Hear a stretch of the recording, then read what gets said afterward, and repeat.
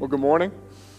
For those of you who I have not met yet, my name is Ryan, and I have the privilege and honor of serving as college and online pastor here at Northway Church. And so I'm just really excited to be with you this morning and really excited to share and study God's Word with you this morning. So whenever I leave my wife Sarah in any capacity, I always try to leave saying, I love you. Now, there are several reasons for this, but one, and I'm not trying to be morbid or anything, but if something were to happen to either of us, I would just want the last thing we say to each other to be, I love you. And I understand that you can't always control that. And I also understand that if that were not the case, that we still know and believe that that we love one another. But that's just something I try to do. But Sarah is what you would call an outward processor.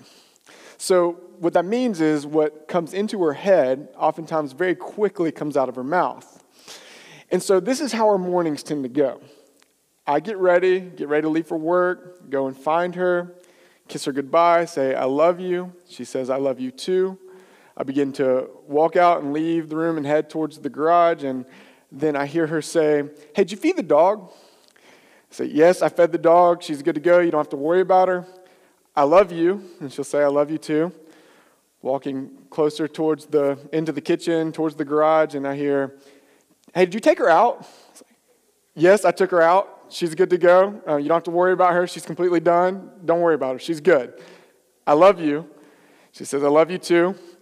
At this point, I get to the garage door, open the garage door, and I hear her say, hey, what time will you be home tonight? I'll be home at 6. Remember, I got that thing tonight. It'll be a little bit later. But I love you at this point because we're kind of screaming across the rooms at this point. And she says, I love you too. Stepping out of the door, and I hear ever so faintly through the walls, hey, you snored a lot last night.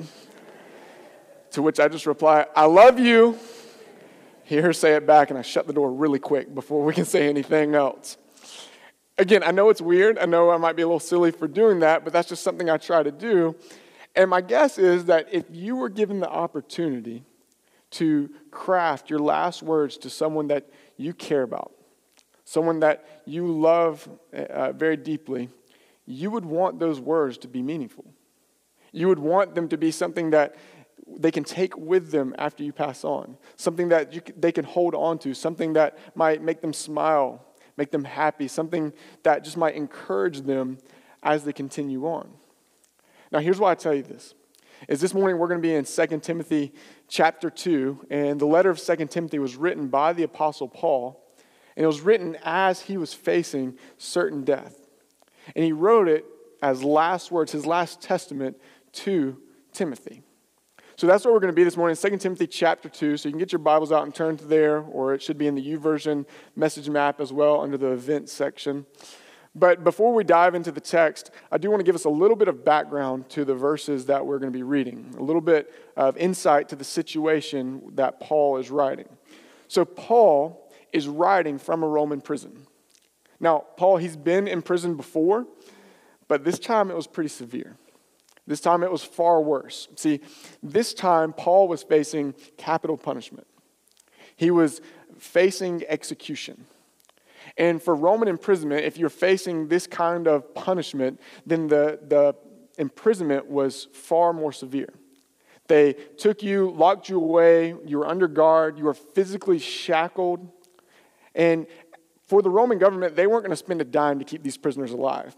And so these prisoners were dependent upon friends and upon allies to come and to take care of their physical needs, to feed them, to clothe them, to give them water. But then they're also dependent upon them to encourage them, to take care of their emotional needs because they're facing death. They're in less than ideal conditions, chained and shackled, imprisoned. And so Paul was in this prison. He was dependent upon his friends, his allies to help take care of him, to take care of his physical and emotional needs. But what starts to happen for Paul is his friends, his allies, they start to leave him. They left and right start abandoning him in this situation. And there's two main reasons for that. One is in Roman culture, it was a matter of shame to be imprisoned. that you were looked down on and ostracized by the culture if you were subject to be shackled down like that, to be imprisoned. But it wasn't just a matter of shame for the person who was imprisoned. It was a matter of shame for anyone associated with them. And so if your friends, your allies, anyone associated with you, you would have been looked down on from the culture around. And so Paul's friends, his allies, these others, people who he called brother and sister in Christ, they began to leave him and abandon him because they were the object of shame, or they were feared that they would be the objects of shame. And the second reason is just a matter of fear. That if Paul is imprisoned and facing death because of his faith, then what's going to stop me from sharing that same fate? And so you have his friends, his allies, his brothers and sisters in Christ, they start leaving him and abandoning him, but they're not just walking away from Paul, they walk away from the Christian faith altogether. And so here you find Paul, he's suffering, he's in pain, he's drained, he's facing pretty much certain death, and he's all alone. In fact, it says the only person who's left with him out of all those people is Luke. And there in this state, he remembers Timothy. Now, Timothy was a dear friend of Paul's. When he came across Timothy, Timothy was a young man, and he took Timothy under his wing, became like a mentor to him. But he was beyond just a mentor, he was a father figure to him. In 2 Timothy, he addresses Timothy as his beloved child. He cares deeply for him. He trusts him. He sends Timothy off to lead and guide these other churches. It says he wants Timothy to come and visit him before winter because he knows he doesn't have long left, and he hopes he can see him at least this one more time so he can be filled with joy. It says that the last time he even saw Timothy, Timothy's eyes were filled with tears because of how much they care for one another. And so he thinks of Timothy, he hopes he can come and see him, but just in case he can't, he writes this letter to him. He writes this letter to instruct him in leading the church. Here, Timothy being a young man and a leader in the church, he needed to learn how to continue on Paul's ministry, to deal with some false teaching that was in the church at this time. But he wrote it to encourage him as well. As Timothy's about to travel a difficult road with his friend, his ally, his father figure leaving this earth, he knew that he would be discouraged, that he had the chance to be down. He knew that he could be fearful for what might happen to him, that he could just be weary in general and tired, wondering where his strength would come from to continue on. And so Paul writes this letter to encourage Timothy. But it's not just Timothy, it's for the whole church as well. Because while this letter is extremely personal, it's for the corporate body of believers as well to be read to encourage them. Because for them, they've had members in their church, leaders in their church, leaving and walking away and abandoning the faith. They have Paul, one of their leaders, one that they look up to and love, who's about to be martyred for the faith. And so they're weary, they're tired, they're discouraged, they're fearful of what might come for them. And so this letter was meant to instruct them and to encourage them too. And by extension, it's for us. That what Paul says in the letter in chapter 3 is that all scripture is God-breathed and useful. That these words, they're not just meant for Timothy, they're not just meant for the church that Paul was writing to, they're meant for us as well. Each and every one of us, as we read the text this morning, can get something from it. For some of you in here, you have been followers of Christ for a while. And what you know to be true is that this life is difficult, even for Christ followers. And that as we travel this road, as we walk in this life, we can find ourselves similar to how they might have felt. We can find ourselves weary and tired and discouraged and fearful at times as well.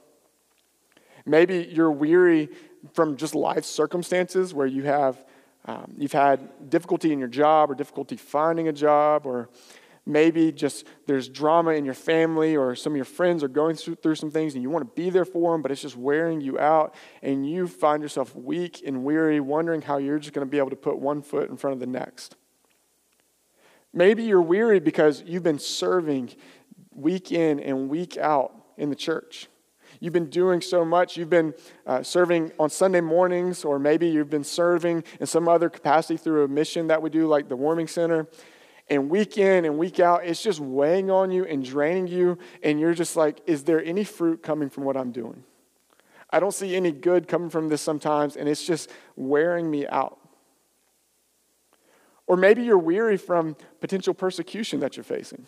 Now, I know and understand that the persecution that we face in our culture is very different from the persecution that our brothers and sisters around the world face and our brothers and sisters throughout history have faced. But in our culture, it's not always easy to be a Christian. And so maybe you are fearful and weary and tired of being or in your work environment or your group of friends or even your family where it's difficult sometimes just to even believe what we say we believe. Or maybe you're weary because you've been trying to share the gospel with someone. You've been trying to share your faith. You've been praying for them. You've been trying to love them well and serve them well. And maybe you've even shared it with them, but it just seems like their heart is getting harder and harder and harder, and you just find yourself being discouraged. And maybe it's even a child that you've tried to raise up. You try to do all the things you're supposed to do to teach them to love Jesus, but they're just wayward and rebellious, and it breaks your heart and it weighs on you, and you just find yourself weary and exhausted.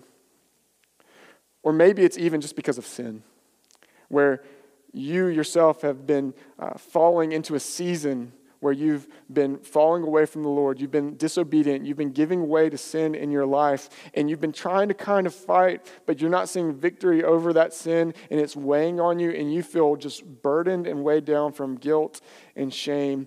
You're exhausted. For you, weary Christian, these words are good for you. They are here to encourage you, to show you where you're to find your strength. And also, if you're in here and you are a follower of Christ, but you don't feel that way, praise God, that's a good thing. If you feel passionate and rejuvenated and just excited, that's a really good thing. But no, you do have brothers and sisters around you who are weary and who are tired. And these words can be words you use to encourage them and to point them to the source of their joy. And it can also be used for you for one day when you do feel this way. You can tuck them away for a day that you do need them. And it's also useful for the seeker. Those of you who might be in here and you're like, I'm just checking this whole thing out. I don't know if I believe all this stuff. I'm not a follower of Christ. I'm just kind of here. One, we're glad you're here. You are in the right place. But two, understand that these words are good and useful for you as well. And so I just want to encourage all of us, myself included, that as we read and break down these words, to place yourself under them, to open up your heart and allow them to seep in and meditate and think through what they're saying and what they say for your life. So we're going to be in verses 8 through 13. Now, immediately preceding these verses, Paul gives the three illustrations to help Timothy understand and the church understand what he's saying. He gives the illustration of a soldier and an athlete and a farmer. He says the soldier is single-minded and focused on his mission. He is focused on accomplishing the task. He's not distracted by civilian matters. He is focused on accomplishing what he set out to accomplish. He remains disciplined to the task at hand. The athlete, in the same way, is disciplined in his training, disciplined in competing, and hopes that he will receive a reward. The farmer is disciplined in laboring and toiling and cultivating the ground and planting, and one day hopes to receive a harvest. And so the thread that he's trying to plant here and to sow here is that to stay disciplined, to persevere, to endure in hopes of something to come. And so that's the background leading into these verses. So let's just read these verses and then talk about them. Starting in verse 8, it says, "Remember Jesus Christ, risen from the dead, the offspring of David, as preached in my gospel, for which I am suffering, bound with chains as a criminal, but the word of God is not bound. Therefore I endure everything for the sake of the elect, that they also may obtain the salvation that is in Christ Jesus with eternal glory." So he starts off and he says, hey, remember, call to your memory. But he's not just saying just this one-time call to your memory. The tense here is saying an active calling to your memory. Continue to remember. Keep remembering. Day by day, remember Jesus Christ, risen from the dead, as preached in my gospel. Remember Jesus, the Christ, the Messiah, the Son of God, the one who came and walked perfectly in this life, the one who died on the cross for your sins, and the one who God raised from the dead, just like I preached in my gospel. Remember that. Continue to remember that. Draw that to your memory daily. In the beginning of chapter 2, he says, be strengthened by the grace of Christ Jesus. He says, I want you to be strengthened, Timothy, not by your own ability. I'm not saying be strengthened because you are strong enough in yourself. Be strengthened because you're a great teacher. You're a great leader. Be strengthened, church, because I know that you are just strong and you're going to persevere and endure. He says, no, be strengthened in the grace of Christ Jesus. Be strengthened in what he did for you on the cross. Let his crucifixion and resurrection be the thing that you draw your power, your strength, your encouragement to continue on in this walk. Let that be the thing that you draw to your memory. Let that be the thing that springs you and propels you forward. Let that be the thing that strengthens you. But he says that this gospel, that Jesus, proclaiming him, is why he's in chains. It's why he's imprisoned. He's been thrown in prison for his faith. He is being set to be executed because of his faith. But he says, Timothy, church, though I am bound and in chains and set to die, the word of God is not bound. They might have thrown me in here in hopes of stopping the spread and the advancement of this gospel message, but you need to know and you need to understand that they cannot do that. They have no authority to stop the word of God. His word, his gospel message, his message of the hope that is in Jesus Christ will continue on no matter what happens to me. He says, so for me, I'm willing to be imprisoned. I'm willing to even die. I'm willing to suffer anything and everything for the sake of the advancement of this gospel. That if it takes me being bound in chains and killed for my faith, for some to come and to know and to embrace this Jesus that I proclaim to you, to taste the salvation that comes through him, I'm willing to do it. It is well worth the cost.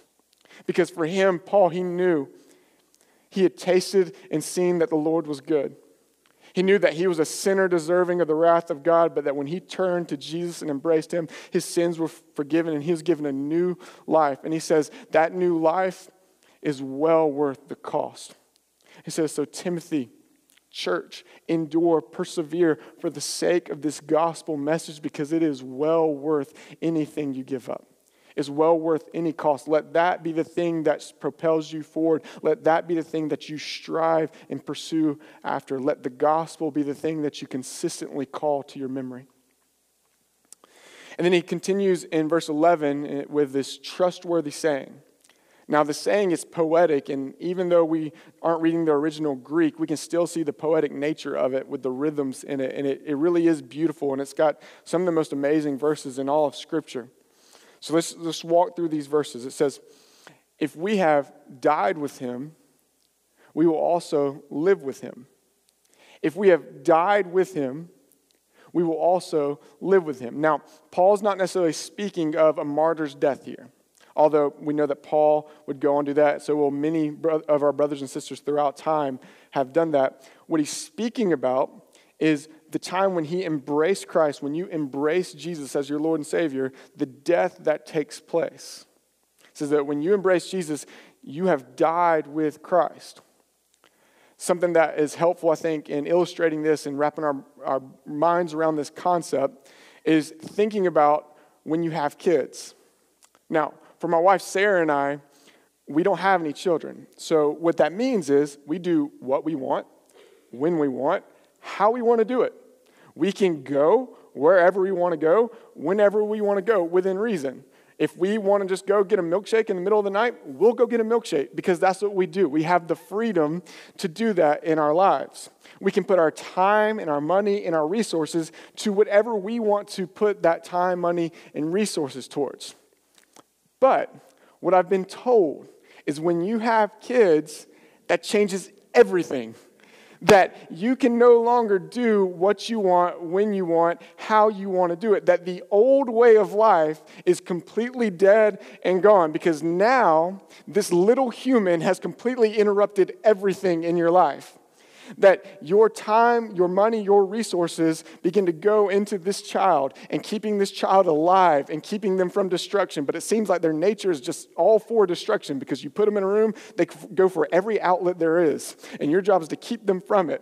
So your life begins to revolve around keeping this child alive, keeping this child going. You sacrifice endless time, money, and resources. You essentially die to your old way of life.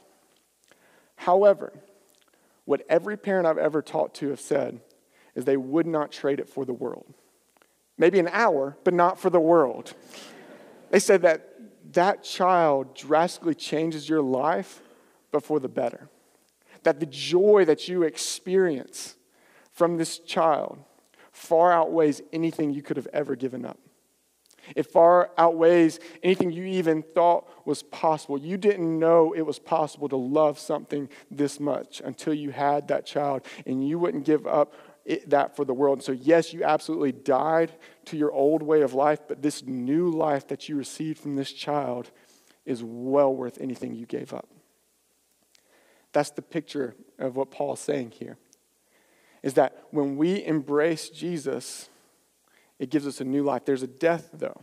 See, there was a point in our time when we lived how we wanted to live, when we did what we want, how we wanted, and when we wanted to do it. We were the ruler, the king, the decision maker of our own lives. We followed every sinful desire that we wanted. But then we came to the point where we realized that though I was a king of destruction. That the sin in my life had offended an almighty God, and I was deserving of his wrath, and I was helpless to do anything to fix it. And so I looked upon Jesus. And there I embraced Jesus, and the old me died. The old me was dead and gone and was crucified with Christ on the cross. But when Jesus was raised to life on the third day, I was given a newness of life. That the Holy Spirit came and dwelled in me, and it changed everything. That I am no longer the king, the ruler, the decision maker of my life, but Jesus is. And that in this life, I get to live with him and walk with him because his Holy Spirit dwells with me. But then there will be a day or in eternity where I get to live with him forever. And that's the day that Paul is talking about here. He says, so whatever you face in this life, Christian, know that there is a better life to come. He says in 2 Timothy 4, the Lord will rescue me from every evil deed and bring me safely into his heavenly kingdom. To him be the glory forever and ever. Amen. He says, Christian, be willing to persevere and endure because we know that this life is not the end for us. That there is a far sweeter life that is to come, and that gives us the strength to push through whatever we may face in this life. He continues in verse 12, and he says, if we endure, we will also reign with him. If we endure, that's the whole point of this passage, is to endure, to persevere, to carry on. He says, if we will continue on, we know that one day not only will we live with him, but we will reign alongside him. That was the picture in Genesis. When God created mankind, he didn't just toss them in the garden and say, hey, do whatever you want. He said, no, you have dominion, reign over the animals, you cultivate the earth, you be fruitful and multiply. They're given a task. They were made co-rulers with Christ. But humanity rejected that call and rejected their creator. But the promise is that one day, for the Christian, those who are in Christ, they will not only live with Christ, but they will be restored as co-reigners and co-rulers with Christ. So he calls them to endure, to persevere. But then the tone changes in the second half of verse 12. It goes from encouragement and exhortation to warning. And he says, if we deny him, he will also deny us. If we deny him, he will also deny us. Now think about Paul's context here. Paul has been denied and rejected by countless of his friends. They've walked away from him, but they haven't just rejected and denied him and walked away from him. They've rejected and denied Christ. They've walked away from Jesus. And here's the truth. Every single one of our hearts is bent against God and towards our own rule. Is bent in rebellion against him, that every man and woman who walked after the fall, after Adam and Eve, has rebelled and rejected our Creator God. We've sinned against an almighty God, we've offended Almighty God, and we deserve his wrath. But God doesn't just send down wrath. Rich in his love and mercy, he sends Jesus. And Jesus walked and lived the perfect life that we could not live. And being fully God, fully man, he went to the cross to die, to pay for the penalty of our sins, because the debt that was incurred from our sins. But he doesn't just die on the cross. He dies and is placed in a tomb. And on the third day, God raised him to life with victory, conquering sin and conquering death. And the promise is that if we will embrace Jesus and embrace this gospel message and believe in our heads that in who he is and what he did, and believe that he died on the cross, but that he didn't stay dead and that God raised him from the grave, if we will believe that on an intellectual level, but then we will believe that on a personal level in our hearts, that we are saved, that our sins forgiven, our sins crucified on the cross of Christ, that we walk in new life, and that he has forgiven us and reconciled us and redeemed us, and that one day we get to walk in glory in eternity forever and ever and ever, living and reigning with our King Jesus. But he says, if we deny him and we reject this gospel message, then we're going to get exactly what we want. And that's an eternity and a life without him. And so he's pleading with them, embrace the gospel of Christ. Don't deny him. Don't reject this gospel. And he ends in verse 13 in the poem. He says, if we are faithless, he remains faithful, for he cannot deny himself. That's one of my favorite verses in all of Scripture. If we are faithless, he remains faithful because he cannot deny himself. Now, there's two really big principles we can take from this. One, this on a corporate level, was to encourage the whole church. Because remember the status of this church. They've had these people from among them leave and reject Christianity, reject Jesus. Some of them even being leaders. And the thought process could have been, well, if they've left us and disowned Jesus, is Jesus going to disown us then? That if people in this church have walked away, then will God walk away from us? But the encouragement here, what Paul is saying is the faithlessness of these people does not negate the faithfulness of your God. Your God sent Jesus to die on the cross to redeem his bride, the church, and he will not turn his back on her. He is committed to her faithfully for all eternity. He's committed to work through her. He will not turn his back. He will not reject you because of these faithless people. And it was meant to encourage the church and encourage the leadership. The second thing to pull from this, which is more personal, is that in this Christian walk, what we know to be true is that we so easily give back into our rebellion. That we have the tendency to give way to sin in our lives for a moment or for a season or maybe even for a prolonged season. But the encouragement here is that what Paul is saying is that though you were faithless, God still remains faithful to you. That your faithlessness does not negate or get rid of God's faithfulness, because faithfulness is the very nature of God, and he cannot deny himself. What it tells us in Hebrews 6:13, he says, for when God made a promise to Abraham, since he had no one greater for whom to swear by, he swore by himself, because his nature is unchanging. A couple years ago when my granddad was battling cancer and was sick, I was visiting with him, and he had this big book on the state of Colorado. I don't know if it was a history book or what it was, but it was a big book with a bunch of old stuff in it. But he wanted to look at it, and so that's what we did. We looked at it. And we were flipping through the pages, and he gets to this black and white picture, and it's of this mountain range where they were trying to work the roads and try to build the roads and dig a tunnel, and they were doing all this work on this mountain range. And he said, what's so cool is that he had been to that spot.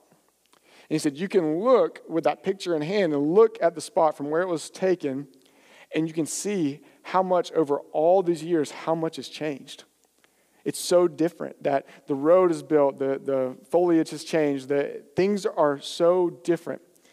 He said, but what is so incredible is that the mountains never changed. That you can still see the same shape, and you can hold that picture, and though everything around it has changed, those mountains are the same as they were all those years ago. And he said, they're going to be the same tomorrow too. That's the picture of our God. His character, his nature is unchanging. He's the same yesterday, today, and tomorrow. And his faithfulness is not tethered to something that is changing or that can be taken away. His faithfulness is tethered to himself. And what that means is that though we are faithless, he is faithful to his promises to redeem us. He is faithful to forgive us of our sins. He is faithful to welcome us into eternity. He's faithful to continue to work through us. He's faithful to live with us forever, to reign with us. He is faithful to his promises. And so, weary Christian who is battling sin and who is overwhelmed by the weight of their sin and the guilt and the shame they're feeling, you feel burdened and weighed down, understand that because of Jesus, you have the freedom to repent of your sins, to turn away. Because your sins have no power and authority over you. They lost their power and authority over you when Jesus took them on the cross. And so you can repent freely, knowing that you are forgiven because your forgiveness comes from the unchanging character of God. He is faithful to forgive you. And he is faithful to continue to use you at advancing his gospel. And he will be faithful to welcome you into eternity. Weary Christian who's serving week in and week out, and you just feel just overwhelmed and not knowing if what you're doing it even matters. You need to understand that you are a part of and serving in a church with the mission and the vision of for the gospel and for the city. And so what that means is everything you do, whatever task it may be, whatever role you serve in, is for advancing the kingdom of God. And what Paul says, that is well worth anything you're doing. And because of your service, because of what you do on a weekly basis, what might feel like even a thankless task at times, we get to see, just like last week, and celebrate life change from people going from death to life. And we get to celebrate baptism. And that's directly because of what you are doing. So be encouraged. Continue on. Push through. Endure. Maybe you are weary from whatever persecution you may face or just life circumstances or even from sharing the gospel. The encouragement for you is to draw your strength from the gospel of Christ.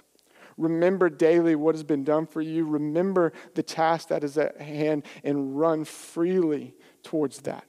Run freely towards Christ, proclaiming the gospel by which you have been saved. And then finally, for the seeker. For you who are in here and you're just trying to figure out what this whole Jesus thing is about. My hope and my prayer for you is that you would see the weight of your sin. You would see that you have offended a holy and almighty God and that you are deserving of his wrath.